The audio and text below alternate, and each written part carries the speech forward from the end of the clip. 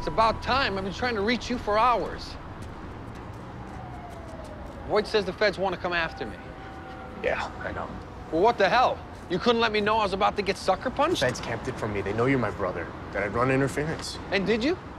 Deaf ears. PD, the feds, they've been looking for a way into Ray Burke's circle for years. Now they got one, they're not letting go. I'm calling Ray. I'm giving the Ben you back. This is not worth it to save a few bucks. Will, you can't do that. Judges are expediting warrants and your clearance into the CI program. This is happening. Whose side are you on? Look, I'm not happy about making you a CI, but Ray Burke is a bad guy. I know I told you about all the felonies. Will, they want him for murder. He's got to go away. So if I was running the task force, yeah, I'd want to use you too. Ray's that dangerous a criminal, and your best plan to nab him is me. He hardly ever lets anyone but family pass the front door. You're perfect. You're a squeaky clean kid from the neighborhood who's an attending at a big-time hospital. For Christ's sakes, he invited you in. This is insane. Sometimes you gotta do things you don't want to do. That's life. No. Screw the task force, screw Voight, and screw you.